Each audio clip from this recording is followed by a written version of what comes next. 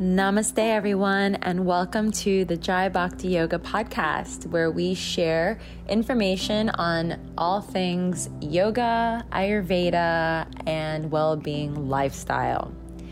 I am excited to share these resources, insights, interviews, and so much more as we grow together on this wonderful journey of well-being.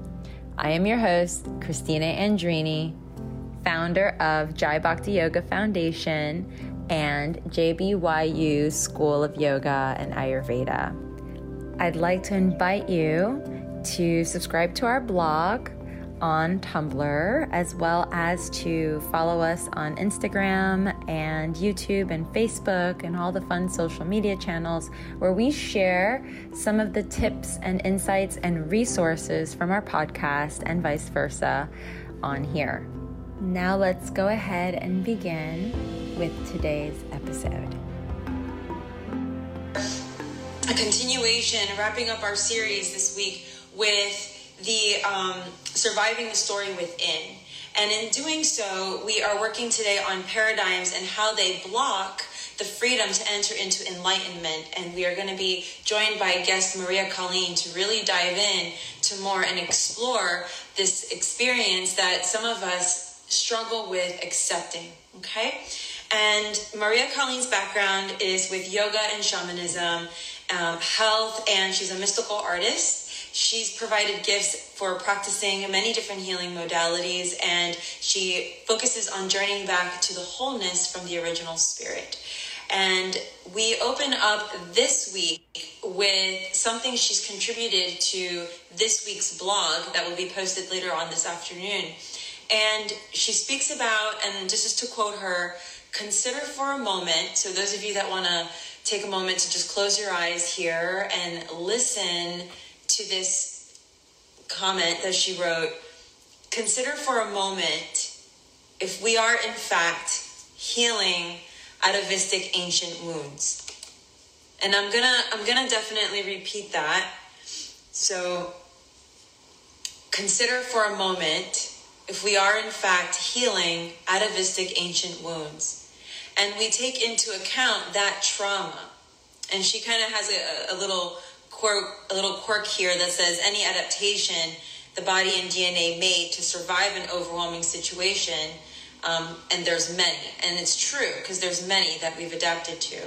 So this is stored in the genes, to continue, which are essentially coiled little information packets, and epigenetics says we can upregulate and downregulate this information. So just sit with that for a moment while I invite my girl on. It literally felt like there was stuff that was uncoiling within my own DNA. That's the best way that I can say it. And what I saw was a bunch of starving people. And I was just like, I didn't understand why. I mean, I did actually. I sort of understood. I sort of pieced it together, and I've only pieced a lot of my experiences together with my own research. You know, I still haven't, I'm still piecing it together. But I saw a lot of starving people, and when I did a lot of research on that, I knew that both sides of my family had experienced starvation. That's actually why they left Ireland, was because they were starving. You know, there was the famine. And I think it was true with the Eastern European ancestry that I have as well. And so, and I think about that, how does that show up? How does that show up in our lives now? And I think about that as if you always have this sort of anxiety over lack, right? There's a lack and you don't understand, you have everything that you need, you think, but there's still this creeping sensation in you that's I'm not enough, I have a lack.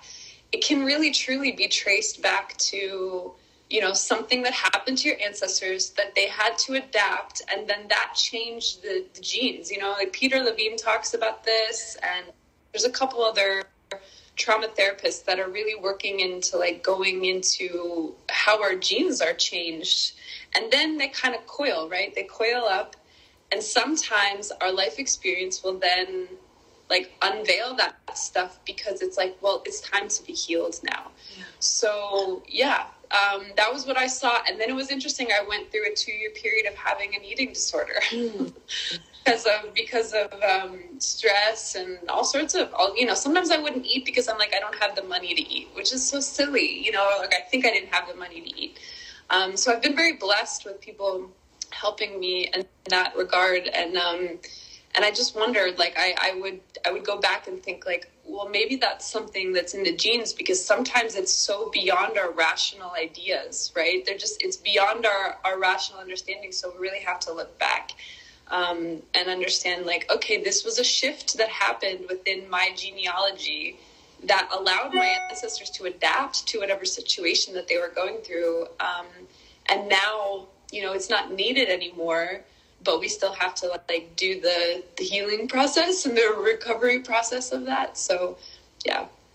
I think this is really beautifully mentioned, because when you say about the coiling, it's like the Kundalini rising and rising into ourself again. And the symbolism behind starving people, like seeing starving people, but what are we starving for? The food is like our environment. It's what we're taking in. It's the nourishment. It's the support. It's the root chakra of the essence of our being, our intuition. And that nourishment is the lack thereof that we're starving for. And a lot of mental health is due to this isolation or feeling trapped or suffering in silence. And eating disorders emanate and permeate from this as well, this sense of self-talk or self-awareness of not feeling good enough or not feeling full enough or not feeling whole enough. And how can I be whole enough? Well, and Vata personalities are so irregular. They'll eat a bunch one day and then the next day forget to eat altogether because they're just not hungry, right? So it's so, eating disorders can be really serious, like bulimia and anorexia. And we also have eating disorders in the sense of just an imbalance of our doshic constitutions, which then in turn create a starving sense within the self. Right. And that affects us wholly. It affects us in one entire chord. And when we come into this awareness, like you were talking about the Kundalini rising, about the uncoiling, and like you said earlier, you're still unveiling these different layers of yourself. You're the expert of yourself.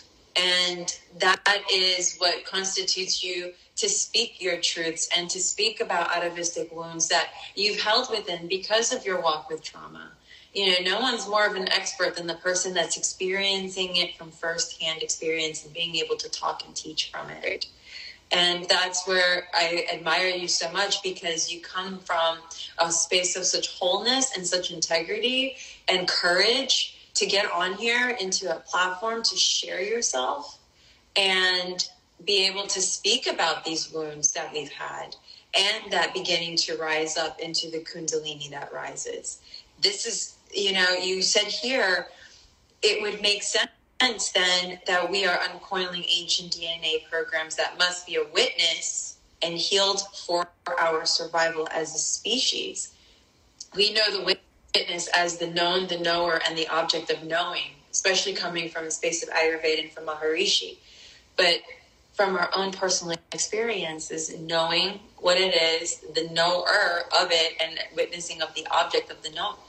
And so could you explain or illustrate for us what that's like for you on your journey, how you are the witness and the observer, like the observer of the witness of the known object of knowing it? Well, let's see. The first thing that comes to mind is two things. Mm-hmm. Like yesterday, I'll just explain a little bit first. Yesterday, I was very much alone. I've been alone a lot, and it gets to you after a while. You start to go a little batty, and I'm sure that people can understand that. Yeah. And I found myself going down because all of these memories of certain traumatic events, and I've had a lot of really unsavory traumatic events that I haven't even told very many people about. Not very many people know those those situations. And when we sort of, the first thing I want to say before we're talking about being an observer is when we don't express them, or when we don't share them, we become in this, like, you know, like you said, like an isolated, like we become isolated into our own, it's like a feedback loop, yeah. Right? Yes. Right? Feedback loop. And the two things that I heard recently in a really good trauma talk was that, like, doing spiritual work is really important. It's really important, and it gives context to an experience. But expression first, like being able to say, like become like in integrity with yourself. Mm-hmm. That's so important. It's like, yes, it happened and this happened and this happened, and it's not playing. So the spiritual work that we do is sort of like, is something that comes after the actual confronting of, like, this is the reality, this is what has happened, this is these are the things that have happened, and not from a victim mindset, but just to acknowledge, right? And what I think the observer, your question is, the observer is the thing that's like, okay, I can step back and understand with a greater sense of compassion why you are acting this way, because all these other needs and all these other hungers and all these other things have not been, you know, they've not been given air. Like I said, like there have been traumas in my life that, and I don't tend to say that, like, mine are worse or better than anybody else. That's not what I'm trying to say. What I'm trying to say is that, you know, there are things that I've never talked about. And I think that for me, the observer comes in as a way to say, like anybody in that situation would feel the way that you do, and not just feel the way that you do, but, like, can you have a better understanding of why you're reacting the way that you're reacting, based on the fact that, like, you've suppressed everything, you know, or like whatever it is? Because a lot of the times when it comes to trauma and mental health stuff, we have so much shame around it, right? Like, we have so much shame around it, or I'm not better yet, or whatever. And sometimes, like, for me, the only person that I can talk to is the higher self that's observing the situation, right? And being like, okay, you know, like there is a way that we can make sense out of all of this. And you having the courage to be able to speak about it. And I'm able to speak about it now. Maybe a year ago I wasn't able to speak about it, but now I'm able to speak about it and say, like, yeah, I've had some pretty intense things. And the thing that keeps me, I don't know, stable enough is that, you know, first, that the Creator hasn't given us more than we can handle, and that there's tools that are available and there's people that are available, and finding those things is important, but also becoming your own best friend, right? Like, becoming your own friend and saying, like, my darling honey, like, I've been observing you for a while, and, you know, you deserve more than this, and I want to give you more than that. And then going into a space where we can allow that to be. And because when it comes to mental health and trauma stuff, like, trust is sometimes really broken, right? And with ourselves, that's actually something I wanted to add to what you were saying about how, like, we maybe, like, the sense of abandonment. Because when I think of anorexia, I think of self-abandonment. I don't think of, like, oh, I have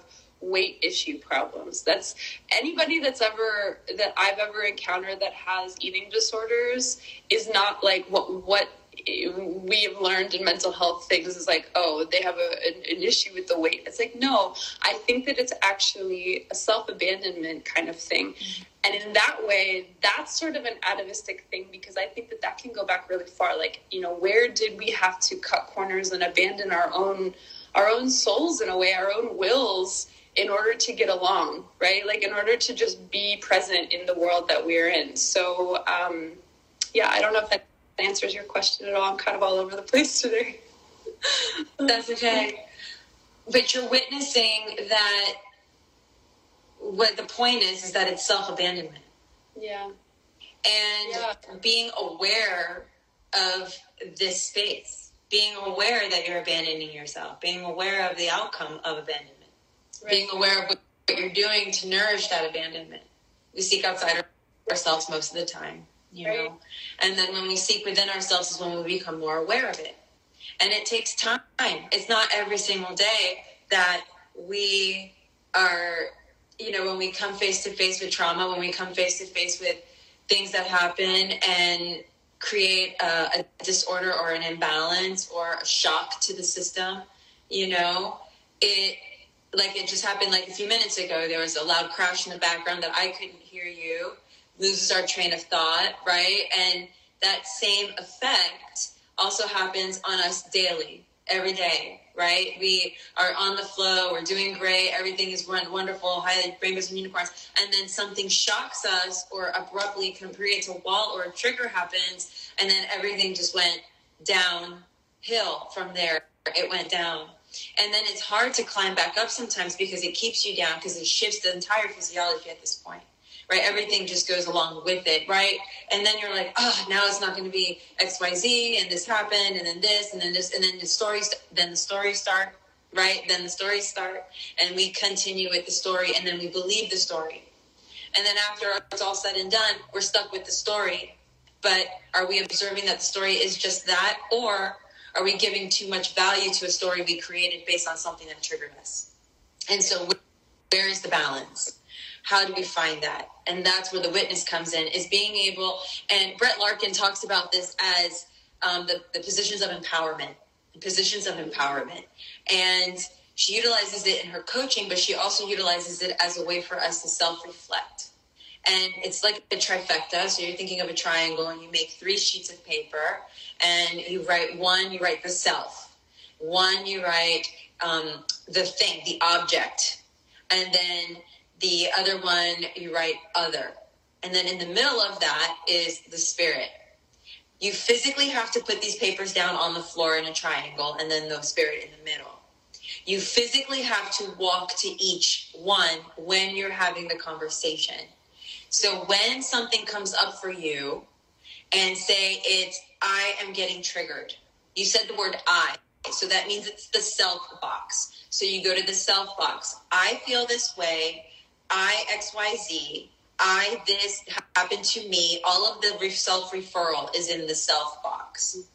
Now, the observer would be you, right? It would be someone looking at you from the outside. So you walk over to the observer, or you walk over to the object, right? Or you walk over to the thing of which is causing you whatever, right? Those are your options.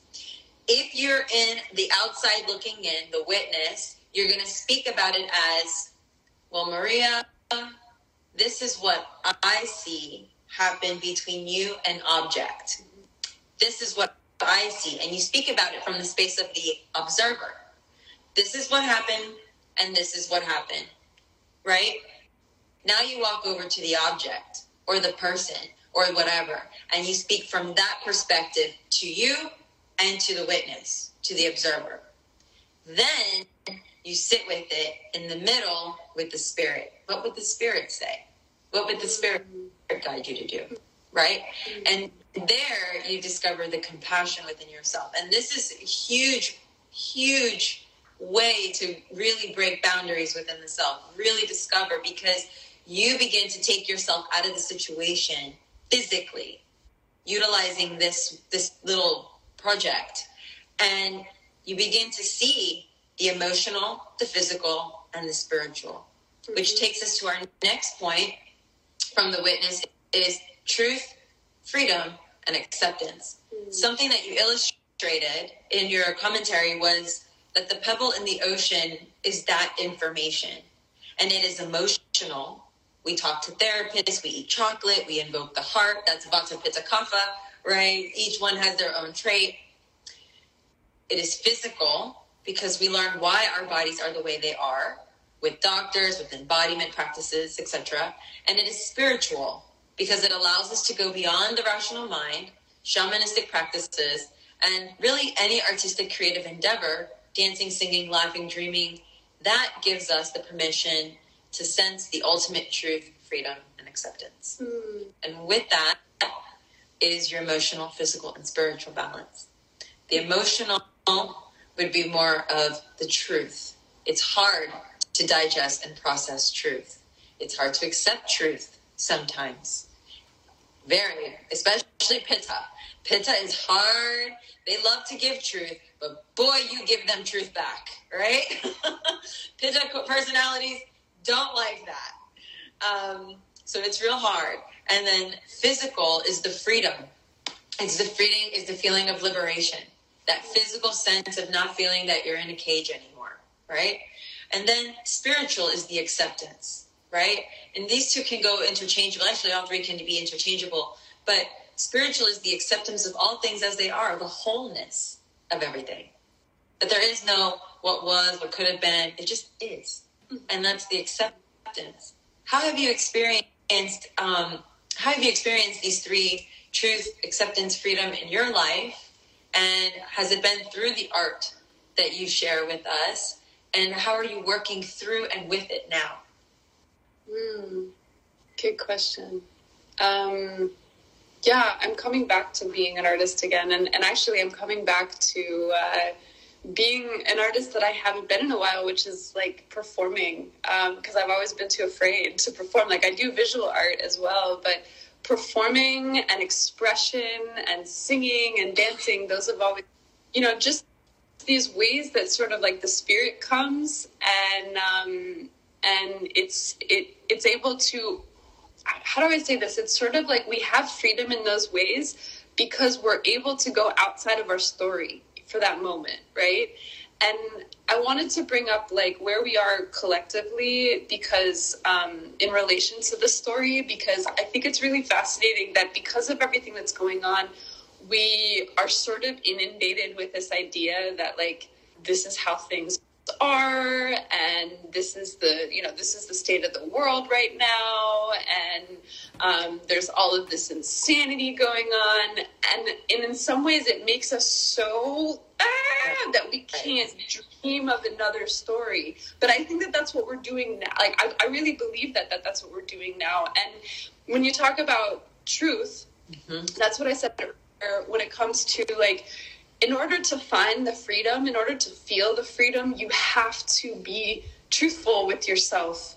And that's actually something that, in my family, like we tend to sort of just put things under the rug. It's like there's and God bless her, like we don't really talk about stuff that's uncomfortable. We don't really work around that stuff. So, but I find that when you're able to really truly get into the nitty gritty of your truth, and the thing that keeps coming up that I want to share is like, I was assaulted by the cops in my room once last year, even pre-pandemic. Like it was a mental health call, and I don't need to tell the whole story because I think it's just really sad, but like I was on the phone and they wanted to send a team pretty much to like come and help me because, I really just felt haunted for a while.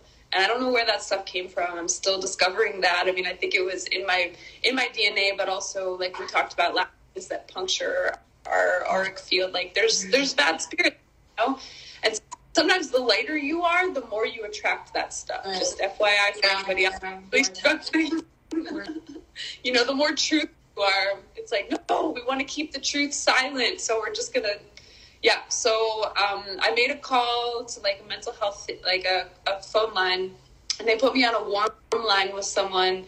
And I talked for an hour, and by the end of the conversation, I was really exhausted. I was like, I don't want to talk to anybody else. So I asked them to cancel the team. I ended up canceling the team, please don't come.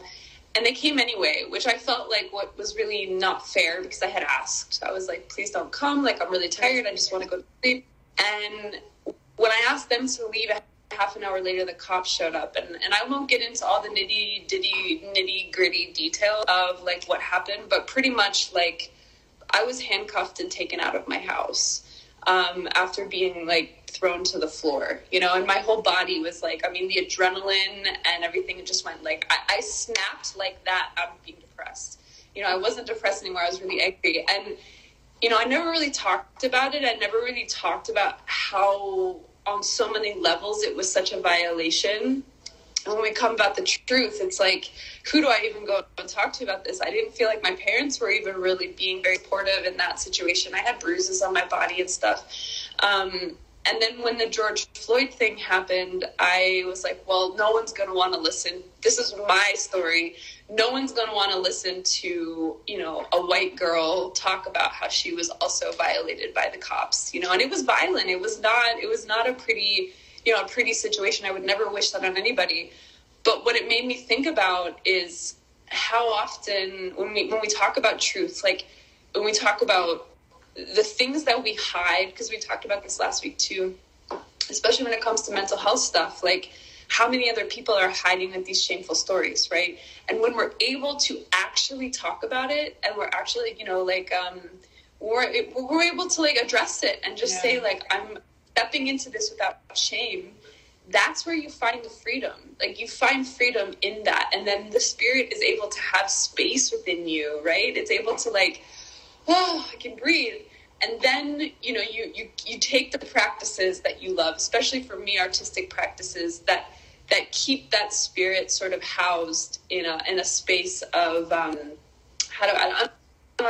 it's like, it's a space of I guess of freedom. It's like, you know, like you're allowed here. There's space for you here. There's space for all of your truth. Okay. And only when there's space for all of it can we feel that freedom and that acceptance, right? But as long as we're not actually addressing, like, what are the real truths that are going on when it comes to mental health stuff? And, like, I know that there's probably tons of stories of people, you know, when we think about, like, what does this mean? Well, in the future, let's not send cops to somebody's house, you know, or let's have cops have better training when it comes to dealing with mental health issues. So we all need to be more educated when it comes to what really is mental health and how do we actually address things so that we can find that sense of freedom. Because if we're just holding on to it, it's constrictive and it prohibits spirit to flow. And I think prohibits us from accepting ourselves, you know? So, yeah. Yeah, thank you so much for sharing your story, because that's really powerful. And what an experience. I'm so sorry. And this also comes back to paradigms. You know, breaking through these belief systems, you know, and within ourselves, and then also within teams such as those responding, giving them the tools that they need to be more aware of certain behaviors or behavior traits or patterns that are not necessarily something to reprimand in such a violent way, but more of a way for them to address it in a more compassionate way. And maybe this is an opportunity for our first responders to also learn that they are so stuck also in their own paradigm of everyone being a certain type of stereotype for the most part, and they tend to stay within that stereotype for the most part, and it becomes conditioned over time with them. And the same thing with even profiling cars, you know, who they're going to pull over, right? And we tend to forget that we need to break through those things. Enlightenment is taking the time to recognize the light within ourselves and finding that compassion to address others and not disrespect in any way. And it is disrespectful when you are in the middle of something and someone interrupts it in a way that it's like, well, you know this already. Why should I, you know, like, but we don't know this, you know, because they're not aware, right? We think that they know, but they don't know. And so when we come into paradigms, we come into blindness because it's like they're looking through blinders on the side and they know there's more to it, but they're so focused on like what this is right now in front. And so when we come into the space of enlightening ourselves, it's coming into the space of becoming more aware. And that's really what it comes down to. We have a lot of lack of awareness based on where we're at right now because there's so much going on and because we're so clouded or foggy that everything is everywhere. Everything is floating everywhere. And how do we come back to that truth and that acceptance and that freedom? How do we come back to that if we're so stuck in what we think should be, but not being open to what could be, right? And I want to say that I totally agree. And I think that, what I've come to is that, like, you have to validate your own story. It doesn't matter how wild or crazy or, like, the insane, like, you have to be like, okay, like, I validate that this happened, and I validate and I accept how I feel about it. And I accept the fact that it wasn't addressed is what created the stories and created the blinders and, you know, all of those things. And, you know, just to touch upon, like, the polyvagal theory, because I think it's really fascinating when it comes to trauma and stuff. Because when we activate our vagus nerve, which is, like, you know, the vagus nerve is one of the biggest nerves that come from the occipital bone, the base of the skull, and it runs through all of our organs, right? And so there's two interesting things that I've learned. You can have dorsal vagal shutdown, which means that, like, you literally freeze. You know, you're frozen, and it's actually like a biological thing. So we tend to believe that, like, all of this mental health stuff is just in our heads. And a lot of it is. I mean, a lot of the stories are, but we can shift the stories. And once we understand some of the roots about it, like it's actually my body responding to things that have happened. And that's kind of that observer role that you were talking about, is like, if we can just look at it like that, oh, my body's actually responding normally to an abnormal situation. And then there's the vagus nerve, which is the one in front, and it runs through the gut, and it runs, like, through the heart and the gut and all that stuff. And it's on a spiritual level, it's also connected to compassion, because when we are able to instigate the vagus nerve, it allows the body to, like, open and to be calm, you know, and to release all of that, because that's what happens. We're like this, right? And we don't even know we're like that. Like, I'm still uncoiling that when it comes to, like, so, and I think that that's really kind of cool, because that's, like, this really beautiful connection between spirit, body, mind, right? It's not all separate like we think it is. It's not separate. And I think that, like, in my experience, when it comes to, like, how we deal with mental health, it's like we're not taking into account all of those things, right? We have a body, not just chemistry. It's actually, like, a physiological response to things. And then there's the spirit, and then there's the emotions, and they're actually all imprinted in parts of our body. And so, yeah, when you calm down the vagus nerve, it allows for that enlightenment. It allows for us to see beyond, you know, the little blinders that we have, which sometimes just come to protect us. Like, sometimes that just comes because it was a way that we coped in the past, you know? And so not judging ourselves for that is, like, a really big first step. You know, a lot of what you speak about with the vagus nerves and the dorsal vagal nerve also help to be expanded upon when we're practicing yoga. And it's a lot of the reason why we do yoga. It's a lot of the reason why we practice. We move physically the body, because the body is responding as well as reacting to what it's receiving. And it goes all the way back to what we began with, and that's starving. It's starving. It's nourished now. It's receiving its nourishment. It's getting fed, and it's getting fed exactly what it needs. And what it needs is going to be the reciprocation and then the response mechanism of what you feel in Shavasana or in Samadhi. And that's from the front and the back merging together, Ida and Pingala, Hatha and Hatha yoga, right? It's the combination of the sun and the moon, the yin and the yang, the balance of the feminine and masculine, all the shrotas, and the channels that navigate everything within ourselves. And when we get to the very end of our practice is when we have that freedom, that expansion, that release, and the truth, right? Sometimes we come out with, oh my God, I didn't even think about that. What a great solution, right? It's just that freedom. It's just that everything's flowing very, very passively, very, very energetically. And it gives you that sense of, wow, I'm reconnecting to this self-awareness, the sense of self. And it's enlivening the intelligence within. And as we go into that, it's how we attain enlightenment, right? It's going into that space of the light within, enlightening others by that light, and being able to encourage and teach, educate, implement, input, all of those things, infuse into each other as we grow on this journey. Yeah. Yeah. So beautiful. So last but definitely not least, I just wanted you to let us know where we can find you and how we can connect with you on our future journeys together as we grow.